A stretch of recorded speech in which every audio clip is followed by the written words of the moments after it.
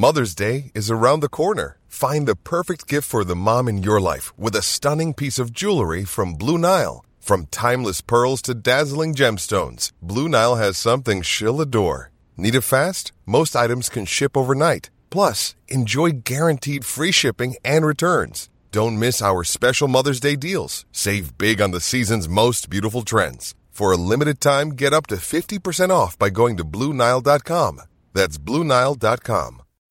When you need mealtime inspiration, it's worth shopping Kroger, where you'll find over 30,000 mouth-watering choices that excite your inner foodie. And no matter what tasty choice you make, you'll enjoy our everyday low prices, plus extra ways to save, like digital coupons worth over $600 each week. You can also save up to $1 off per gallon at the pump with fuel points. More savings and more inspiring flavors make shopping Kroger worth it every time. Kroger, fresh for everyone. Fuel restrictions apply. Thank you for listening to this Podcast One Sportsnet production, available on Apple Podcasts and Podcast One. Hey, it's Adam Carolla letting you know about my newest podcast, Going Racing. Me and Matt, the moderator, DeAndrea, that is. We'll highlight the fastest cars. We'll talk about the best races and the best celebrities in motorsports. Subscribe now at Podcast One.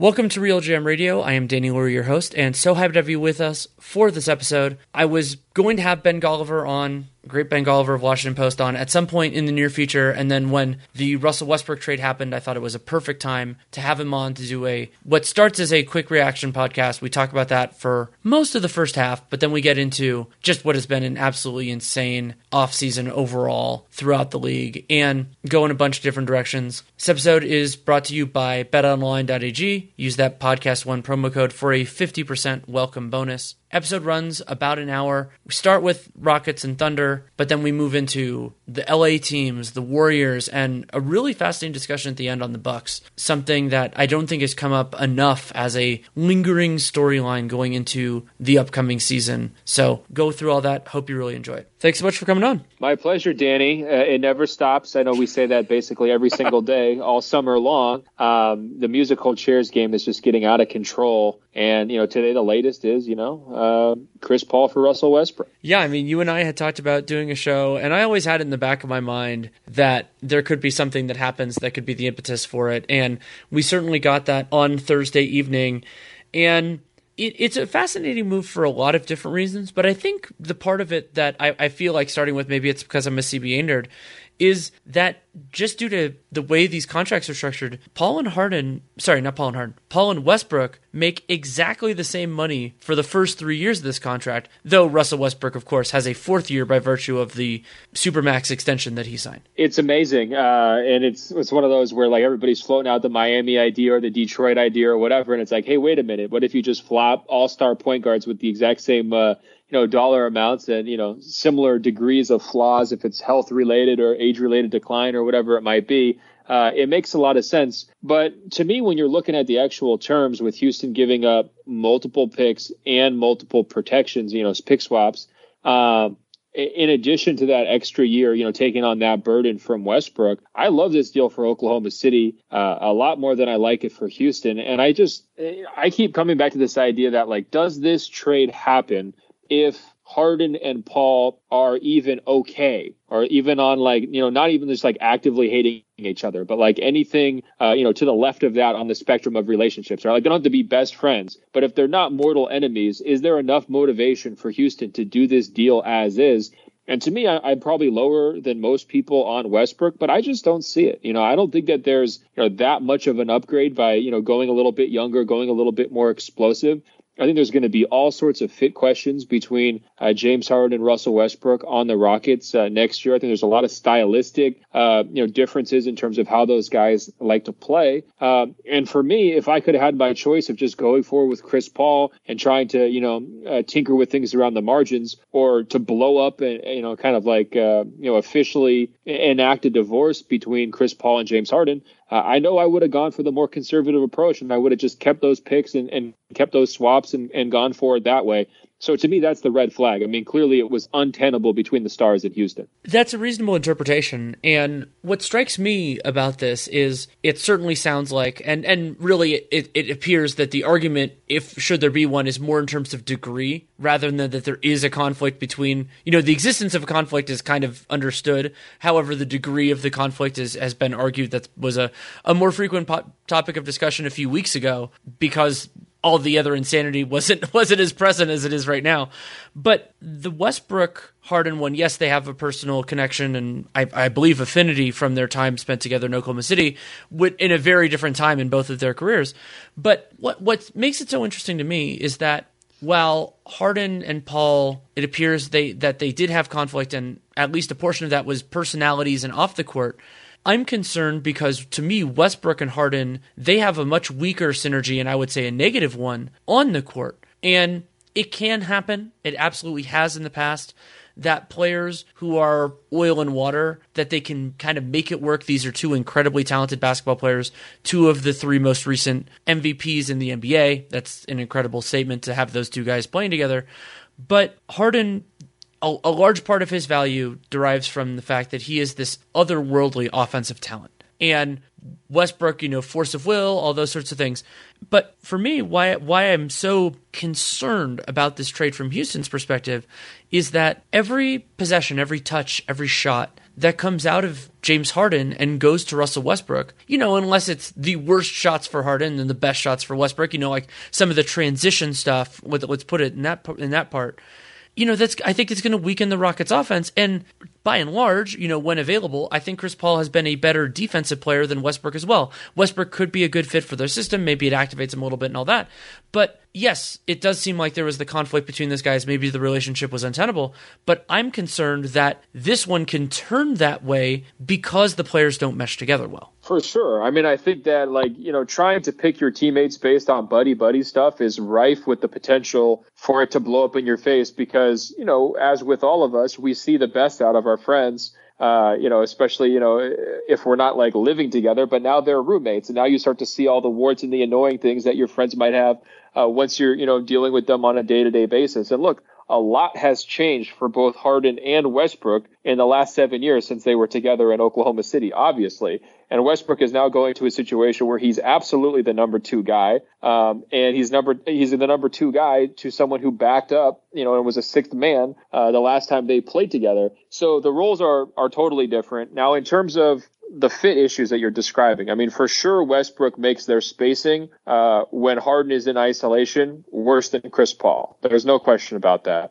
I think when you're saying, all right, well, they're going to stagger the minutes so the ball's in Westbrook's hands, what does that look like? Well, we know how he wants to play. It's up and down. It's frenetic. It's putting pressure on opposing defenses and everything else. But what we saw what happened in Houston was that Chris Paul started to play more like James Harden the longer it went on, right? More isolations, slower, deliberate style of play. And so now you're saying, well, when these guys are on the court together, they're going to play James's way, which means slower and isolation and deliberate. And then when James is off the court, they're going to play breakneck with Westbrook, potentially. And if you want to get the most out of him, that's probably what you want to do. And then when Westbrook's off the court, you're going back to playing, James's style of this slow and deliberate thing. That's really tough for all those supporting guys. And I also think it's kind of tough for D'Antoni because how do you kind of juggle those competing interests? I think it's really difficult. I also think you have a major issue with how effective these guys are when they're off the ball. I think people are going to be cheating off Westbrook like crazy, I think, to help on Harden because they're just going to be daring him to make them pay with the jumper. And then I also think when Westbrook has the ball and God forbid he starts to get into isolation situations, with his shooting efficiency where it is at this point, now you've got Harden just standing and watching. And that's basically the worst version of Harden that there is, where he's not actively involved and he's not allowed to be a threat with the ball in his hands. So to me, those are all, real pretty serious, grave concerns. And then the defensive stuff, like you mentioned, it's definitely tricky. Part of the reason why they were able to hide James Harden defensively and use him against post-up guys or bigger players and just take him off the major defensive assignments was because Chris Paul was still a very competent, if not good defender this late in his career. He was definitely engaged. He's definitely playing hard. He's giving you good effort. And he's not taking crazy, reckless decisions, right? He's not breaking the scheme. He's just sort of, out there holding the spot and capable of guarding, most of the, top level players that are out there in terms of, guards. Westbrook, to me, it's kind of the opposite thing. I mean, he's going to be breaking the system constantly. A lot of times he's, standing and watching from off the ball. We saw he just got torched by Damian Lillard in the playoffs. And he's somebody that in a lot of cases, if you had your preference, you try to hide him too.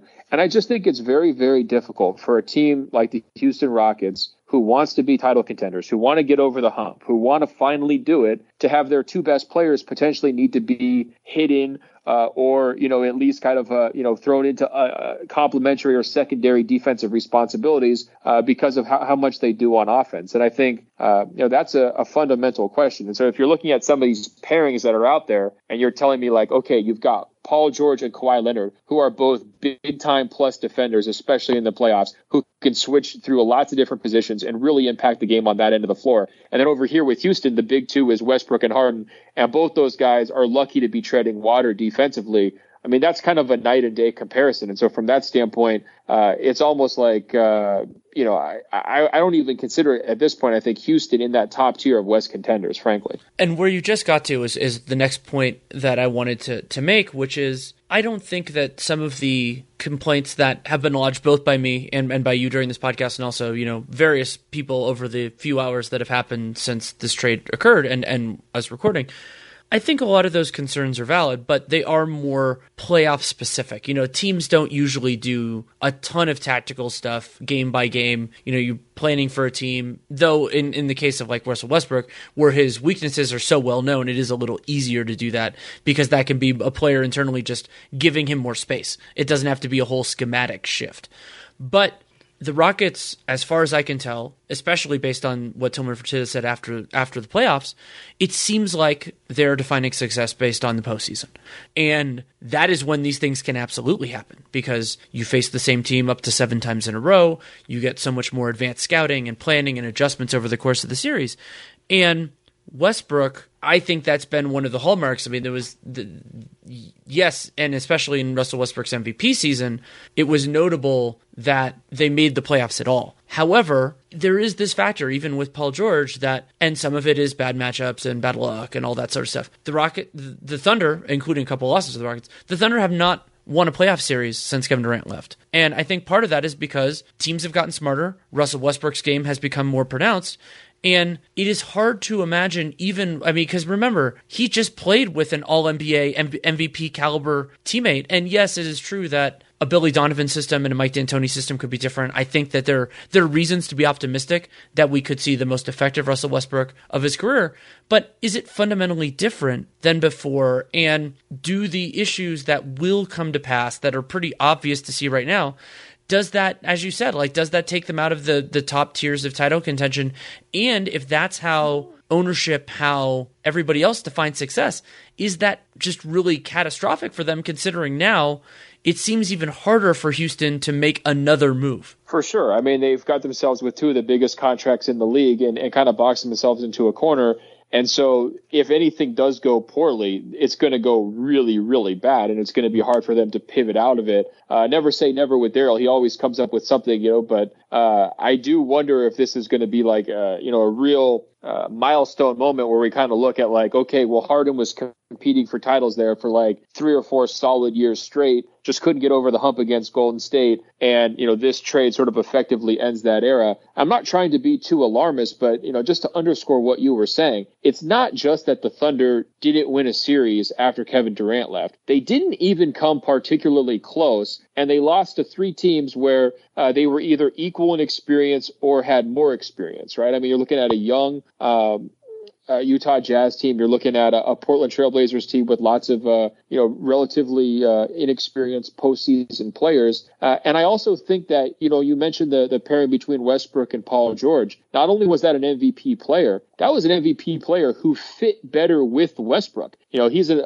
elite defender who kind of covers up for Westbrook a little bit on that end. He's a more malleable offensive player where if you need him to step forward and become sort of the main guy, he can do that. If you need him to step back a little bit and be a complementary player, like I think Paul George is going to be, more so with the LA Clippers, where he's sort of the number 2 and Kawhi is the clear-cut number 1, Paul George is capable of doing that too. You don't want James Harden to be anything except for the absolute number 1 player. And I think, it boils down to, does Russell Westbrook make Harden's life easier in any meaningful way? Does it make it better, especially in postseason matchups? And I'm not sure I really see it. I think Westbrook's, biggest, strength on paper would be the idea that he can really put a lot of pressure on the defense and get to the foul line, and that will really help James because you're just living in the bonus, and that's, Harden's great strength. But Westbrook's free throw rate, in terms of how often he's gotten to the free throw line the last couple of years, has definitely dipped. I think there's real questions about, okay, has his athleticism, fallen back 15% or something like that from maybe where it was a few years ago? And is that impacting why he's not getting to the free throw line as much? I mean, clearly he was trying to be more of a distributor last year, so that's a factor. But I don't think it's the only explanation for that. And so if Westbrook's not getting to the free throw line at a crazy rate, we know he's not going to be finishing the ball that well. We know he's not going to be hitting the mid-range jumper or the three-pointer, like you would hope for someone who takes as many shots as he does. And we also know that even though he racks up assist numbers, he's not the most natural distribution-minded player. All of these things to me, it's like, how does Harden benefit from this? And, frankly, I'm kind of judging James Harden a little bit here in terms of his taste in the superstar players, because we've seen so many of these guys pair up, right? And it's like the idea that Kawhi Leonard wanted to move heaven and earth to get Paul George. I got to say, I got a lot of respect for Kawhi Leonard's taste in terms of his superstar partner. Same deal with LeBron James. Anthony Davis is an ideal superstar partner for LeBron James at this stage of his career. The youth, the athleticism, the finishing capability, the pick and roll aspect to it. I mean, it makes a lot of sense on paper. And same deal with Kawhi and Paul George. You're looking at poor man's version of Michael and Scottie, right? It's easy to wrap your mind around. But for Harden to pick Westbrook and for Kevin Durant to pick Kyrie Irving, those two decisions, it really makes me kind of look at them sideways and say, Kevin, what do you see in Kyrie Irving? And James Harden, what do you see in Russell Westbrook at this point of your guys' respective careers? Yeah, I think that's a good point, but it's also important to remember the lack of flexibility and choice that Harden/Morey, let's put it that way,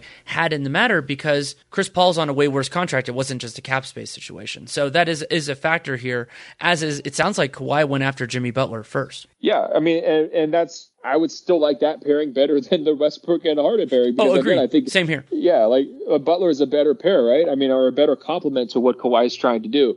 And I understand. I mean, look, and Kevin Durant's in a tough spot too because he's injured. So is he able to get like the absolute best A-list guys to potentially team up with him on the Knicks or whatever else? I mean, he's got one hand tied behind his back a little bit there, no question. But still, I think the personalities in large part are driving some of these moves. Like this, there's no way this move happens unless James is like, look, I just can't deal with Chris Paul anymore and I want to play with Russ. Like that's the impetus for that move. And same deal for the way the Nets thing shook out. Like KD and Kyrie Irving are clearly friends and they clearly have a huge mutual appreciation for each other's style of play and they wanted to play together, right? And I just kind of wonder, is that going to come back and bite them, right? And for Houston, if you want to tie in with the Harden with the Kyrie KD one, the DeAndre Jordan factor in all of this, that yes, they did, it sounds like, concede a bit of money each other to do that, and also the cap wizardry that Sean Marks did.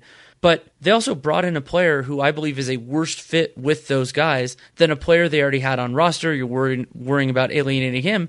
And it does seem like that was primarily personality over basketball as well. Right. And I think, what we're coming to find out with these players, requesting trades like Paul George, demanding trades like Anthony Davis, I think the teams, to a certain degree, the front offices are a little bit at the mercy of their star players' whims. I think this is like the next extension of sort of player power, where it's not just I'm going to dictate what my future is in terms of where I'm going to sign and for how many years and everything else, but it's I'm going to dictate who I want to play with. And, I don't really care what your viewpoint is on the roster or where we stand, or if I should try to, play nice with Chris Paul and try to let bygones be bygones and move forward with a group that was pretty darn close to winning a title here these last couple of years. I'm just over it. And, you have to accede to my demand or, next thing you know, James Harden's the one requesting the trade, right? So I think it's tricky. I mean, I feel for the executives involved in this. I definitely feel for Presti being really put on the spot by Paul George. I thought he did a brilliant job with the assets he was able to get back. And I also thought he was really smart to move quickly here and just, one, involve Westbrook's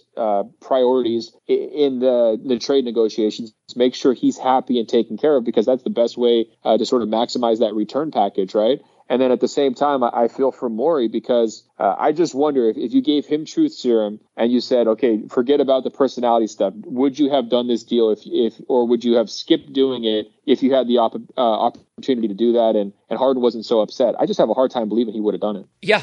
It's totally a fair point. And I think that is a natural lead-in to what is one of the more striking takeaways for me of the last week, which is that I think Oklahoma City ended up in a very different place than they anticipated, let's say when the playoffs started, or even I would say when they lost, when Portland and Damian Lillard waved bye-bye to them at the end of the first round. Doesn't that feel like a lifetime ago? Well, let me ask you, Danny, if he doesn't hit that shot and somehow OKC wins that series, do they trade either one of these guys, or are those guys happy enough to stay?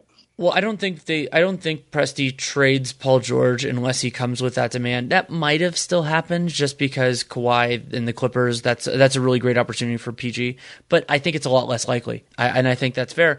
And so that's why this is so important to me, is because I brought up defining success. It to me is one of the Rosetta Stones for understanding not only the way the league is, but the way the league should be. And my belief is that Paul George's trade demand and everything that happened related to that put Oklahoma City in a better place than they would have been otherwise, and that it was the impetus for that, and it wouldn't have happened otherwise, because it was so easy to point to Paul George's double shoulder injuries as the reason that the Thunder disappointed at the end of the year. If they had gotten a better seed, they could have been more competitive and maybe even made the Western Conference Finals, and then who knows if they beat the Warriors, all that kind of stuff. And yeah, there is an argument that, that they could have rolled double sixes, that sort of a thing, that could have happened if they run it back.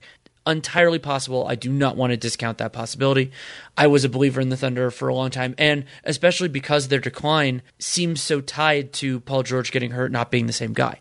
That said, they got an absolute haul for Paul George. They got assets, I would say, in return for Russell Westbrook, those 2 picks, and then the swaps. I think the swaps can be written off at least a little bit. And for what would have been, I think, an unlikely or fringe title contender, now some ownership groups, some management groups are totally cool with that. If you can make the playoffs every year, be competitive, win a series or two, that's fine. But if they weren't cool with that, Presti ownership more importantly, this was an unbelievably fortuitous way out of that little trap, not only from a long-term asset management because of the sheer amount of picks that they got, also getting one for Jeremy Grant, but also because they can get out of the tax, and they did it in a way where I don't think they seem like the bad guys. So from a fan, like season ticket holder, anger perspective, I think they come out of this looking pretty clean. There's no question that Presti, I think he has this image that he's like a wonk, and he's so mysterious, and I think that, it's almost like he's so calculating that, it's easy for some people to think, well, he doesn't have a human side. And I think he displayed a real obvious human side here. I mean, number one, the 2 stars who he had painstakingly worked to kind of pair together, he traded them to the places that they wanted to go. So I think that, ultimately he can be proud of doing right by those guys who were his partners in Oklahoma City. And he preaches that stuff constantly. But he also did right by the organization in terms of, being able to make logical return packages that he is going to be able to put to use in a potentially, a wide variety of ways. But on top of that, he pulled the plug at the right moment. As soon as Paul George makes that trade request, his carefully laid plans went kaboom. He didn't pull a Dell Demps and, try to ride out, a sticky situation where they had an inevitable end, right? He didn't drag his feet and think, oh man, I'm going to get killed in the papers if I trade Russell Westbrook, so I can't trade him. I have to, hang on for dear life to a guy who is a local legend, he made it into a situation where the communication with the fan base is pretty easy. It's, look, guys, we were put into a tough spot. I did the absolute best that I could for us and for these guys that you have really cared about and cheered for a long time. We have to go through a rebuilding process. These kinds of things happen. But we did it, living up to what their requests were, and we didn't wait too long. And ultimately, the unsaid part of this is nobody wanted to see Westbrook versus the World, the sequel, right? I mean, it was fun and it was kind of entertaining in 2017. That same act was going to be a lot bleaker and a lot darker in 2020 if they had tried to roll forward with Russell Westbrook, especially if he has already said, hey, I want to go play on a different team, and they haven't, taken care of him on that end. And it was only going to get bleaker the older and less efficient that Westbrook got. And so I think that, Presti, winds up saving himself, some backlash down the road for, signing Westbrook to that gigantic contract, which I think, one or two more knee surgeries and maybe 1 or 2 years down the road. And it's a lot more difficult to move that thing as a positive, trade asset than it was this summer. And I think he also, prevented sort of a sour chapter from developing where, everybody who had bought in so much to that Russell Westbrook mythology, and that was frankly the entire city there. I mean, in the entire state, really, that whole region was all in on him. And it just became clear here over the last couple of years, he wasn't going to be the guy they hoped he was. He wasn't going to be able to get them over the hump. And rather than letting that other shoe drop, he just niftily sidestepped it, and now he can go forward with a totally different story, one that's kind of built around promise and hope and youth and the future. And I think that it's going to be a painful ending, no question, for all those fans losing this guy they've idolized. But I do think it could have been a lot worse. To make a television analogy, this is kind of like the show that gets canceled a little bit too early, and everyone's bitter about it because they wonder about it. But at the same point, if it had gone on longer, maybe it would have betrayed its own legacy and everything like that. So I agree with you that I think this could end up working out well from their perspective, especially because Russ versus the World at this stage in their career, I think it would have led to a different result. And anything less than the spectacular success that it was the first time around would have been seen as a disappointment that it would have been harder to recover from. There's no doubt. I mean, what was the ceiling for the Thunder? I think that's a really important question. Once they make that Paul George trade and they're not getting back a superstar level player, they're getting back a good player and a really nice prospect with Gallinari, and with Shea. But if you roll forward with that group, what's the ceiling? To me, the ceiling is 7 or 8 seed, maybe. And I think that there's a real good chance they miss the playoffs. And so, at that point, when you're not even being able to kind of talk your fan base into the idea that you're competing to win a playoff series, something that they haven't been able to do, it's already a noticeable step back. And in general, I'm not a big fan of the halfway rebuild, right? It's rebuild or don't. Unless you have a very clear path for retooling, I think it's better to just, play the asset game, especially if you're somebody like Presti, who's shown that he can be really, really creative in putting together trade packages involving draft picks and things like that. So the other aspect that I didn't mention earlier in terms of people who win here, I think we'd be remiss not to point out that OKC's ownership is a big winner here too, right? Because they were completely slammed with the luxury tax entering the summer for a team that was going nowhere. It seemed like it was going to be very difficult for them to auction off smaller pieces around their stars to still keep a competitive product on the court while also trimming their tax bill in a major way. And what they've done here is totally realigned kind of their spending with their expected performance, right? Where if they get, one more trade here, they get out of the luxury tax entirely, they finish in the middle of the pack as a team potentially next season. That's much more in line with where they should be compared to where they were kind of from a values proposition for ownership, earlier this summer. And look, I understand why fans wouldn't care about that, but that's part of the job if you're Sam Presti too. It's maybe even the most important part of the job, all things considered, and he executed that pretty brilliantly too. He did, and it won't take too much for them to get all the way below. And I'm a little bit less confident that they're going to do necessarily the full teardown, at least immediately, just because somebody like Steven Adams might be a little bit harder to move. And they have some intriguing young guys. But what I think they're going to do is maybe play out the string a little bit, see if you can get somebody. I mean, like if the summer had gone differently and they could have done a Steven Adams trade, I wonder what offers were on the table, if any, for that sort of a thing earlier. Because now, given what happened with Paul George, maybe they would have rather, done that, just gotten all the way out, ripped the Band-Aid off. But we talked about the PR benefits of that. And yeah, it is a really interesting situation for ownership financially and all that. Let me ask you a question real quick. Would you trade Chris Paul at this point if you were them? Would that be your next move, or would you wait until the deadline to do that, or would you look to do that ASAP? The standard lawyer answer here, it depends. But it really does, because if a team sees Chris Paul as a positive value or even close to it, you do it. I think Paul is not one of the absolute worst contracts, but in that kind of next tier where it's going to be very hard for him to live up to it. And there are a couple of reasons why. One very basic one is it's a lot of money, and it's hard for a non-super elite. And I was banging the Chris Paul drum for such a long time. I think his historical place in the point guard discussion is going to be very, very interesting, and I think I'm going to be higher on where it is than most. But it's a lot of money, and it's a lot of years. And remember, he also doesn't play that much per season now. He's always going to there are these persistent injuries. You want to be judicious with his minute load. So if a team like Miami comes calling, or somebody overvalues him, or just thinks he's the right fit for it, I think it works a lot better to just move him now, and then you avoid any of that stuff. However, if it's seen as a straight dump, I wouldn't do it right now. Yeah, I wonder if they would be able to, like the whole Miami talk with Westbrook. I could understand why Miami would be a little bit more reluctant to part with things that we would consider some of their best assets in that deal, especially because of that final year for Westbrook.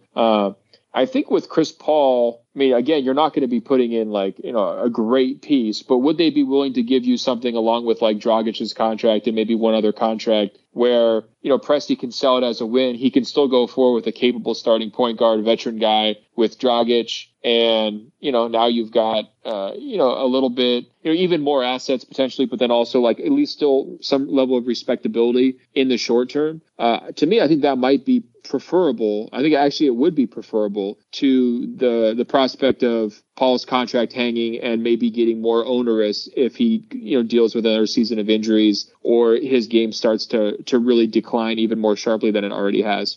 Yeah, I agree with you. I think that would be a pretty significant win for them, especially considering the flexibility that would be added. And yeah, it's true. OKC is probably not going to be a free agent destination anytime soon, but they can use that cap space in other ways. They could be taking on bad money in trades. It can be as a facilitator. We already saw the Clippers, even in a season where they ended up using a ton of cap space, benefiting significantly. Memphis is another great example here. They did it with an exception rather than cap space, but it's the same idea. And I could imagine, assuming Presti is still in power, that he could do a good job of managing that. Plenty more to talk about with Ben Golliver, but first a message from betonline.ag. We have reached the midway point in the baseball season, and also the upcoming weekend is one of golf's greatest tournaments, the British Open, and so there's only one place that has you covered, one place we trust, that is betonline.ag. Sign up today for a free account at their website and use the promo code PODCAST1 for your 50% welcome bonus. We are about a week away from the British Open. I attended the last major in person, went to the Saturday of the US Open, which was incredibly fun, and it can be a great way to engage with it, whether you're focusing on an early round or you want to pick a winner for the whole thing, and to stay engaged with it. It's a great tournament, and it can be a lot of fun. So you don't need to sit on the sidelines anymore. Get in on the action, and don't forget to use that Podcast1 promo code. Alternatively, you can text BETNOW, BETNOW, to 238669 to receive that 50% welcome bonus. Get in on the action at betonline.ag, your online sportsbook experts. I know that your time is valuable now, but I wanted to kind of quickly run through some of the other things. And I guess the place to start is probably in your adopted hometown of Los Angeles with the two power teams. Maybe not super teams, we'll have to see where it goes, but two definitely title contenders in Los Angeles. Yeah, for sure. I mean, I had a piece this week on the Clippers. I'm actually a little bit more intrigued by them than the Lakers from a basketball perspective. Just talking to whether it's coaches or scouts and executives here in Vegas. It's funny because the Warriors set such a high bar for what it means to be a favorite that, like, even though most people were willing to say, hey, I think the Clippers are the most likely team to win the title, that was the conversations I was having, there was a lot of hesitance, right? And there was a lot of people saying, look, they're not the Warriors, right? The normal rules apply. They're one injury away from disaster. They're not going to be able to make it through the West if any of their stars are banged up, or even if a guy like Patrick Beverley is missing time. And so there was much more of a hesitant tone towards appraising the Clippers. But at the same time, there was an awful lot of respect for what they were able to kind of put together and the very interesting combinations they could put out there. I mean, I had one coach say, the idea that you could play the two stars, with Harkless. And so you have almost like a 3-wing rotation, lots of length, lots of interchangeability. And then, you put them with one big and Beverly, and you go forward with a really, fierce defensive minded team that's tough, that, you could just, hawk the ball basically as soon as they get over half court and really screw with teams' flow. I mean, I think that sounds really, really fun to watch for me. And then I also think this idea that usually when new stars come together, it's pretty easy to potentially drive wedges, or to envision how it might not work. Like we were just talking about with Westbrook and Harden. Like, those are two alpha guys. At some point, one of them is going to be upset over the number of touches and shots in a roll. It's going to blow up eventually. It's kind of a matter of when, right? With Paul George and Kawhi Leonard, I don't know exactly where those potential, fault lines would be. I mean, I think that both those guys are pretty comfortable, playing team basketball, playing system basketball. I think both those guys are pretty low-key personalities off the court. I don't think Kawhi Leonard will care at all if Paul George is more famous than him. And then, vice versa. I don't think Paul George is going to get upset if Kawhi gets to be the closer, right? And so I think if you're saying, okay, who's got the strongest sort of nucleus among all these new pairings, I feel like that's a really, really strong nucleus from a personality standpoint, from an offensive fit standpoint, from a defensive versatility standpoint. And then the big question for them is just the health factor.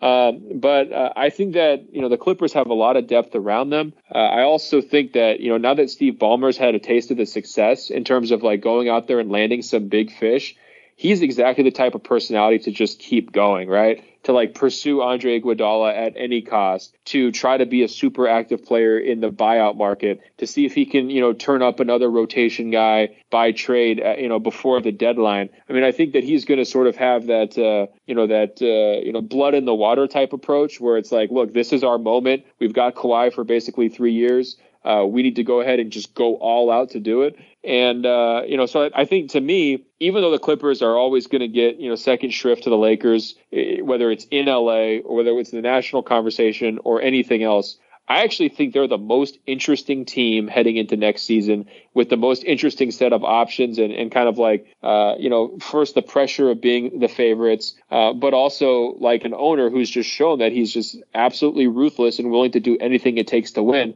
From that standpoint, like I think they're kind of the best story in the league right now. The other reason that they're so interesting, and you talked about this a little bit, but it bears emphasis, is how they were able to build a competent, compelling roster around those guys. Being able to retain Lou Williams, Montrezl Harrell, Landry Shamet, Magruder and Zubac through bird rights, and then bringing back JaMychal Green and Mo Harkless, who I think is a fascinating piece with this team. And so, yeah, those guys aren't really star caliber players. Patrick Beverley, I have to mention him as well. But I think they fit really well with where this goes, and it allows Doc Rivers to have options. And I think having options is really important when a team is just figuring it out because they don't know what they're going to be yet. They don't know what their best lineups are. So at least they have the pieces, so it's not a situation where, oh crap, this doesn't work, we have to make a trade. It can be, no, we experiment. Maybe now Harrell's starting or coming off the bench, or Lou Williams is playing with those guys. And I think that's a really good thing for the Clippers. Would you say they're the deepest team in the league right now? They're in the conversation. I mean, the Raptors are obviously now out of it. And I mean, it's hard. To me, they are, because their top two are so good, right? Like, I mean, you could look at like, I don't know, Denver, Utah, or whoever else you might want to put into that conversation. But like, I definitely think they're deeper than the Lakers. I think they're deeper than the Warriors, given all the change that they've had. And so, like they have the combination of all the quality depth that you've mentioned, but also like a top two that is a really, really good top two. I think they kind of win it by default. They might. I think I just need a little bit more time to process it to know. But yeah, they have a great roster and they have a lot of different looks. And I love a team that can have different looks. And the Lakers have some of that. I really like Danny Green there. I think that was very fortunate for them that Green was still on the market and then that he was interested in taking 2 years and $30 million with them. But they do have, to me, less variability, less malleability. And I think that could be a real problem for the Lakers, as good as they are. And they're top-end talent. I think in some ways the Lakers are being underappreciated, partially because they missed the playoffs and LeBron, it was far from his best year. But it is true that they have less versatility. For sure. And I think that they're underappreciated because they have a lot of guys who are kind of punchlines. And so it's easy to sort of mock some of their secondary moves in the aggregate because it's like, oh, they're taking on, Boogie Cousins and Rondo. Oh, boy. And like those guys are, pretty easy targets. But I absolutely agree that the Clippers have more versatility, more lineup versatility and stylistic versatility. And I also think that, from a matchup perspective, like I would rather be the Clippers with, their two stars being able to use those guys on LeBron James than, having the Lakers stars and trying to figure out how to handle Kawhi Leonard, and Paul George. Like, I don't know really if the Lakers have a good, answer for either one of the Clippers stars, frankly, whereas the Clippers have two good answers for LeBron James, reasonably good answers, and nobody can solve him. But then, they do have a question mark in terms of how they handle Davis. But I just think that the superstar matchup battle favors the Clippers there. And also, when I'm trying to put together, say, like a closing five for the Lakers, Green's definitely in there. The two stars are in there. You probably have Kuzma in there. I'm just wondering who's that fifth guy right now. And maybe they don't have him yet on their roster, and then maybe they still go looking for it. Maybe it has to be Jared Dudley, in the interim. But I don't think it's Cousins, right? I don't think it's any of the other bigs that they've got.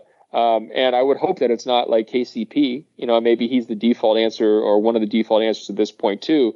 And I always just get nervous. If you don't have a clear-cut, really intriguing closing five, that, makes my skin crawl a little bit. Whereas with the Clippers, I think you can close with the two stars, Harrell, Lou Williams, and Beverly, and that's a squad. And if you want to take Lou Williams out of there and throw in, a little bit of added length with another wing, I mean, that's a really nice squad too. So, to me, on the kind of the key variables of like who could be elite on offense and elite on defense, I would say the Clippers, yes, and the Lakers probably not. Who has better, superstar matchups between the two of them? I would say Clippers win that one. Who has more lineup versatility? I would say the Clippers win that one. And so from that standpoint, that's why I would kind of peg them as the early favorites to win the West, although clearly, not overwhelming favorites.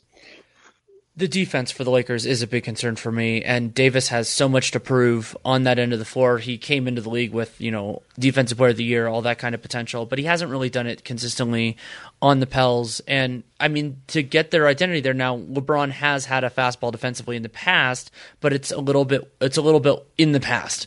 And so where can they get to? Kuzma hasn't been that type of a player. Danny Green obviously has. So yeah, it's going to be interesting to see where that turns out. But I think the last place I want to turn with you just briefly is your interpretation of the Warriors' summer and basically the decision to take on D'Angelo Russell, sacrifice Iguodala, a couple first-round picks in order to make it happen, and kind of where this team goes from here. Well, I think that the Russell thing was another one of the ones that was among the biggest surprises to me of the whole summer. Did you feel the same way on that, or did you kind of sniff that one out? I should have sniffed it out more. It made some sense for me. I'm actually working on separate pieces for The Athletic. I'm going to write the argument for and the argument against. And the argument for, even though it's not something I agree with as well, it's a pretty clear case. And a lot of it comes down to getting value back, and also the importance, and this is something we've seen in a lot of deals recently, of just having big contracts. And, Russell, he is a bigger swing. He is an expensive player. But it would have been exceedingly hard for the Warriors, even with just Curry and Clay, to really add those high-end expensive talents, and they don't have the assets to get like low-end, high-end, low-end, low-cost, high-end talent. Like, let's say the next James Harden trade. Like, they're not going to be that team. That's going to be more somebody like Boston or maybe OKC if Presti wants to go all in and something like that. The Warriors never had those pieces. So instead, going after a more expensive player, presumably with Russell, like, it makes some sense. But I didn't sniff it out, even though I should have, because the Durant Nets stuff had some legs, and I think a lot of us kind of thought that might be coming. Right. So here's the thing. I don't love the fit with Russell on the Warriors. I think people have kind of gone through the stylistic, potential clashes there. I'm just not a big fan of him in general. I think the shot selection and, the lack of, getting to the rim and getting to the foul line and, the defensive question marks. I mean, to me, those are all things that just kind of grind my gears. But not only is he that bigger salary player that you're talking about, but he's also like got a proven market, right? Like Minnesota is out there dying to get him. They really, really want him. So you're not going to get stuck with him. It's not a situation where like, the hand wringing over, are you going to give him a max or not? I mean, to me, that was just like completely bogus. Like it's not a risk from that standpoint to me, unless he would to get hurt. But, you can't predict that. I was all ready to say, look, the Warriors are in this natural cycle where you lose a superstar for nothing and you have to take a major step back, right? Like we've seen that from all three of LeBron's teams. We saw that from the Thunder when KD left. We've even seen that like going back to the Lakers when, they trade Shaq, and obviously there's a step back after that move. I think that there is going to be, they're coming back to the earth. They're no longer unbeatable. They lost a lot of institutional knowledge with the veterans who departed. There's going to be a lot of teaching being done by Steve Kerr next season in ways that he just didn't have to kind of like teach younger players at various points. But being able to keep Looney and then being able to get Russell and potentially flipping him into like, one or two really quality rotation players at some point, next season, I think it kind of prevents against the backslide in a pretty meaningful way. And if Klay was healthy, I would be prepared to be very, very optimistic on like what their regular season would look like. I just think that the cloud lifts with no Durant. The chemistry is already there between their core guys. Like everything would be kind of set up, to surprise a lot of people. The Klay factor makes me a little bit, less bullish on Golden State. But to me, they should still definitely be a playoff team.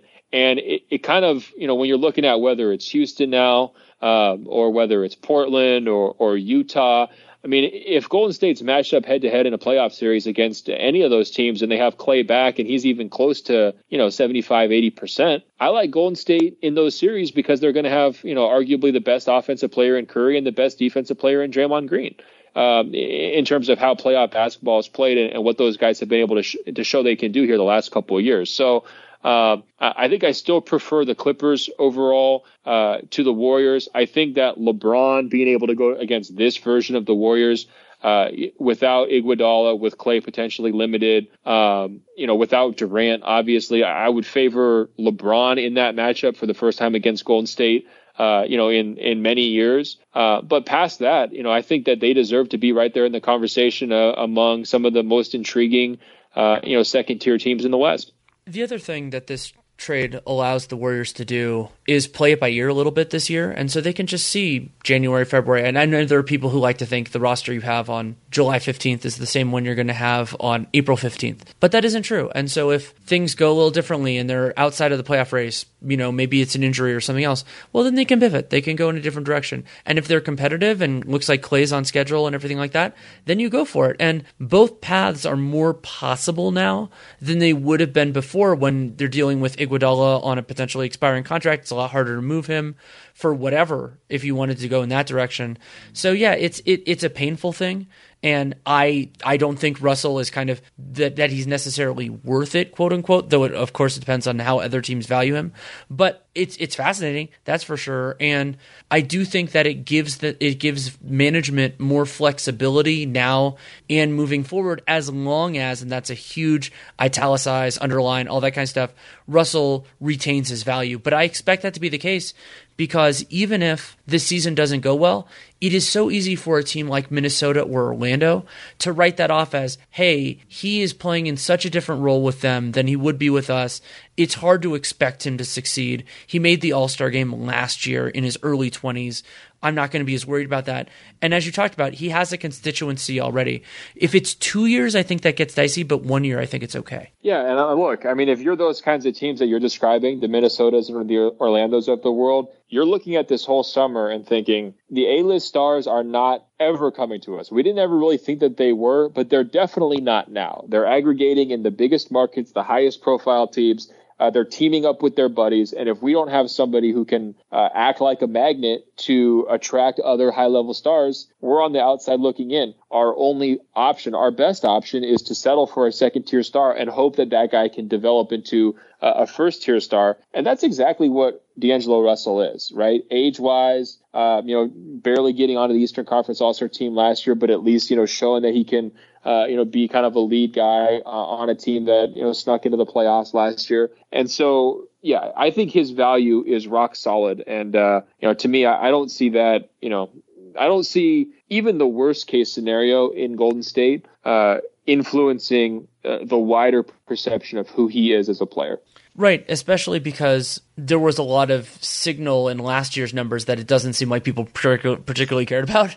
Like the idea of that it was more volume-based than efficiency-based and everything else like that. And I think Russell benefited a lot from Karis LeVert's injury, just because then it gave him more opportunity to explore the studio space on the Brooklyn Nets.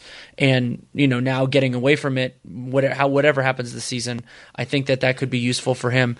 We're basically about done here, but I did want to open it up to you if there was anything else you want to discuss or anything you wanted to ask me just before we end this out. Is there anything you're sitting there going, well, hey, we should really discuss this for a minute or two before we go? Well, yeah, I think that, all the action in the Western Conference, we dove in pretty deep, but, gun to your head, Eastern Conference Finals, Sixers versus Bucks. What's your pick? I like the Bucks. I think that the Sixers, their offense scares me a little bit. I mean, I love Al Horford. I love a lot of the guys they have, but Simmons is not the hardest guy in the world to defend. Embiid is wonderful, but I do think that he's still like, I've talked before about the idea of an Embiid-Simmons team in many ways being harder to build around than just an Embiid team because Simmons' limitations, he has to have the ball in his hands. We just talked about this with Russ and Harden a little while ago. And I think, getting the other pieces, Josh Richardson and Horford, it puts Tobias Harris in a better place. But also, I'm not at the point yet where I think that Philly has the versatility. If their main stuff doesn't work, I don't necessarily love some of their fallbacks. And part of the reason I don't is because they had to give up so much to get Tobias Harris. If they still had Shamet, if they still had some of those picks, and they maybe had some filler stuff, I could see them maybe not being better than the Bucks right now, but being better than the Bucks once they're actualized. I'm less confident in that now than I would have been before. However, I will acknowledge it is a close call. To me, it's really, really close. I mean, I thought the Al Horford move in terms of weakening Boston and then also helping them match up with Giannis a little bit more effectively and just, giving yourself a really impressive interior duo and putting all the pressure on Milwaukee's supporting cast to beat you in a playoff series. I thought that was, a pretty underrated, and I don't want to call it a masterstroke, but a really nice chess move by Elton Brand. I thought he was backed into a corner and made a pretty impressive play there that, had major implications for sort of two of the biggest teams that they're always kind of competing against at this point. I think that, the potential for Giannis to just absolutely rip off another crazy regular season in an Eastern Conference that has been just decimated this summer is, it's pretty exciting. It's pretty, titillating. I can't wait to watch that. I mean, he's certainly going to be making a play to repeat as MVP. I just worry that the Bucks are going to be in a situation, and I don't know if you agree with me on this. I think they face more pressure than any team in the entire league next season, with the looming free agency of Giannis, with the idea that they've sort of locked in that second star Middleton, where his contract is so big, I think it's going to be hard to trade him for an upgrade, where, they've already made the decision not to go spending crazy and to part with a guy like Brogdon. and where the rest of that supporting cast is composed largely of playoff question marks and guys who at key moments faltered this year when, Giannis had put them in position to potentially make the finals. It just kind of feels like a referendum season to me, where if Milwaukee makes the finals, everything's probably hunky-dory and they can go forward with Giannis. But if they don't, if they fall short and, maybe if they spin out of the postseason, sort of like they did this year, where like all sorts of things that we thought they already had answers to suddenly became questions again, that puts them in a real tricky spot next summer. With Giannis's free agency kind of pending around the corner. And so from that standpoint, I think they face more pressure than, like you mentioned, Golden State kind of has an off year. I agree with that 100%. I think the Lakers, because they weren't able to get the third star, some of the pressure and scrutiny is reduced there. I think the Clippers, because they've never done it before and they have no history, people still want to see them prove it before they start treating them like the overwhelming favorite. A lot of these other teams, Houston's been remade. So it's not like they're running it back with Chris Paul and finally trying to get over the hump. I just kind of feel like Milwaukee is going to be getting more scrutiny than they've ever faced previously, with this group, obviously, and really almost more than any other team near the top of the charts. They're number one, and I don't think number two is particularly close because a lot of the other high-end players are on multi-year contracts, and Giannis is too, but it's a different sort of ticking clock, and because there isn't the same honeymoon period with the Bucks as there is with all these other teams because, it takes some time. I think all of these players understand that, even with Kawhi winning a championship in Toronto. I think PG understands that. I think LeBron and AD, even though they have a ticking clock with LeBron turning 35 pretty soon. But Milwaukee, there's one other huge piece that you didn't talk about. And first of all, this all relates to Giannis is, they did get something in return. But the biggest reason Malcolm Brogdon is no longer on the Milwaukee Bucks is because they didn't want to pay the luxury tax. And they got George Hill back. But that is a team that is a championship contender, arguably a championship frontrunner, willingly making themselves worse with a young player because they just didn't want to pay him. And I can imagine if this season, especially if the season doesn't go as well as they hope, and the expectations are sky high, they were the best team in the league in the regular season, and I expect them to have the best record in the league next year, assuming health, all things equal from that perspective. If they don't make it far, because one of the big reasons why would be because they downgraded, they lost Malcolm Brogdon, they didn't replace him because they didn't want to pay him. And it probably wasn't overpay, but the teams that should overpay for players are championship contenders or championship favorites. And I think that's a really important part of the story, that when we look back, just like, and I participated in this, the post Kevin Durant stuff of like, what were the lines in the sand? And I wrote about the Harden trade and all these other things. I'm not saying Giannis is going to leave. I'm not making any sort of prediction. But if that comes to pass, I think the Brogdon situation, I don't think people are appreciating how important that will be in that conversation should it happen. It's like the canary in the coal mine, basically, is what you're saying? Right, and it's a completely preventable situation. Now, there's an argument to be made that, hey, the team would have been so much more expensive. Brogdon's a good player, but he doesn't add that much. The offer from the Pacers was too strong, maybe even a little reckless. But a lot of other really good teams have taken that sacrifice, have gone after it. And even teams that didn't have the same title contention. I mean, look at Oklahoma City. I don't think they had the same upside as the Bucks showed last year ever in the post-Durant era. And they were willing to go into it. And the Bucks haven't been super expensive for all these years. They haven't gone into all that. And you have a generational talent, young enough that we could still expect him to see him get a lot better. And you combine that with, this is paralleling OKC to a point, that their plan Bs are horrible. If Giannis says, I'm not committing to an extension, I'm not resigning, whatever that is, even if you get a haul for him, the whole rest of their team makes no sense. And it all falls apart. And they're really good players, but they're also not necessarily on value contracts. Brook Lopez got paid. As you said, Chris Middleton got paid. George Hill got paid. And so it's such a strange line in the sand to draw. And I think that there's a lot more. I can see it. I don't want it to happen. I love the Bucks. I don't want anything to happen to them. I love Giannis there, but he of course has the right to do whatever he wants. But I can see one of the paths that this can go down, and I don't like when I see these paths as clearly as I see it.